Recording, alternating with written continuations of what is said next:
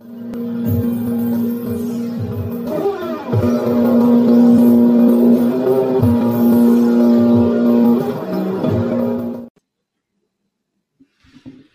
right, so my Masonic journey, wanted to do a video on why I became a Freemason, how I became a Freemason, and what drove me to be, to search out, I guess, the fraternity. So I was at a restaurant. Actually, I owned the restaurant, and a guy came in all the time. His name was Roger, and he would show up with a laptop, and he would just hang out, and he'd order lunch, and he'd sit there all day. And finally, one day, I went up to him and I said, "Hey, man, what's going on?"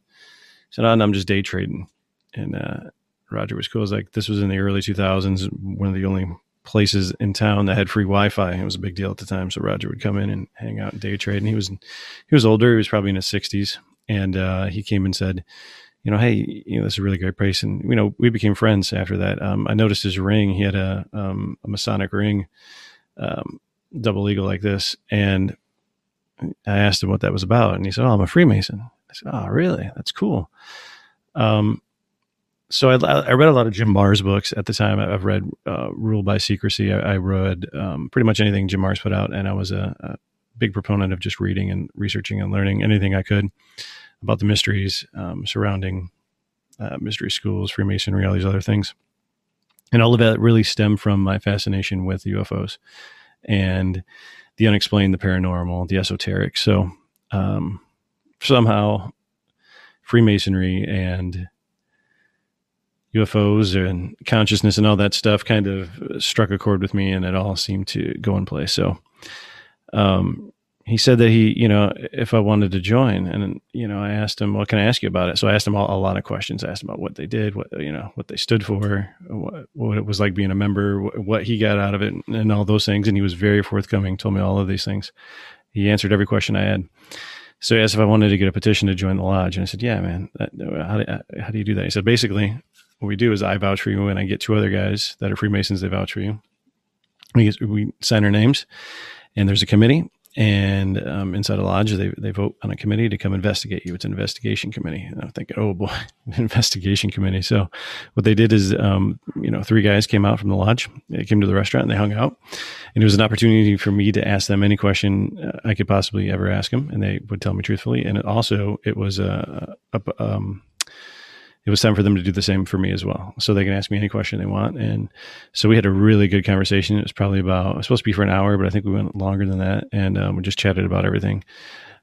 They went back, they voted on me in the lodge after their report. And I got initiated in 2008, I think, and in Fulton Lodge in Delta, Ohio, Fulton Lodge 248.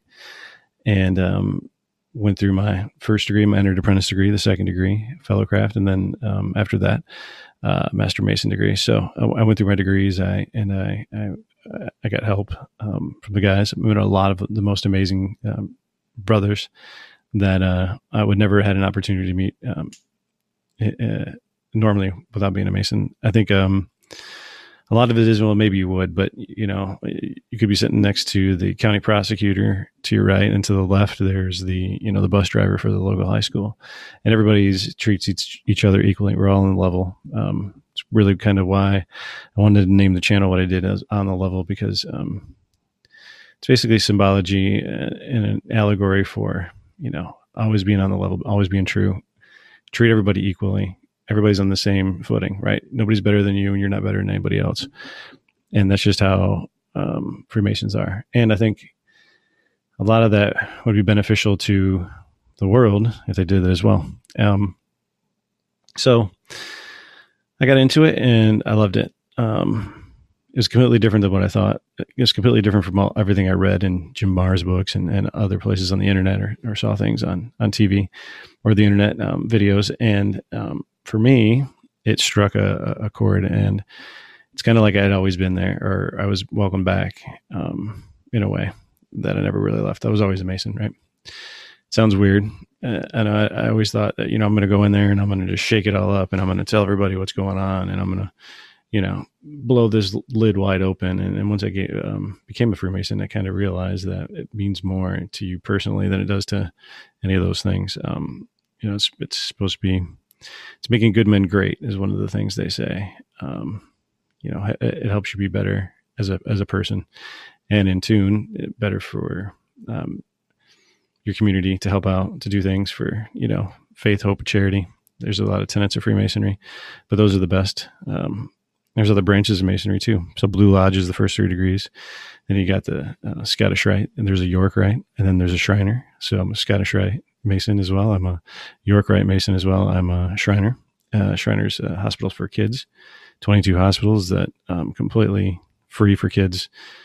From the time they're born until they're 18, you can walk in, zero money, zero insurance, and everything is taken care of, all your bills. There's a huge benefit in all that. They've leaded great discoveries in burn treatments and bone and things like that. So amazing. There's 22 hospitals. I think there's 2 in Canada and 1 in Mexico as well, in that 22, but a great charity. So there's a lot of things that tied into my whole Masonic journey is why I became a Freemason. And a lot of the things weren't just blatantly out there. A lot of it, you got to go research, you got to go look for things. But once you know how to look and where to look and who to talk to, I think that makes it a lot easier, especially the oaths we take to each other as Masons, as brothers, goes a long way. And one of my goals is I've already met a lot of amazing guys. A lot of my brothers are outstanding humans that I can't even possibly put. Robbie Franks is one of them. There's many brothers out there. And one of the things I wanted to do, honestly, with this, and that's why I talk about it all the time, is like I want to meet some more Masons that are into UFOs or into ufology, consciousness, things like that, because I think we can talk on the level that most people can't. So I'd really like to reach out to any of the brothers out there that are into ufology or consciousness or the phenomenon or however you want to call it, and get hold of me, hit me up. I'd really like to chat with you. I don't have to be on the show or anything, but it'd just be love to have a conversation with you and get to know you and share some things. So thanks for being on the journey with me. Keep asking questions, and we'll see you next time.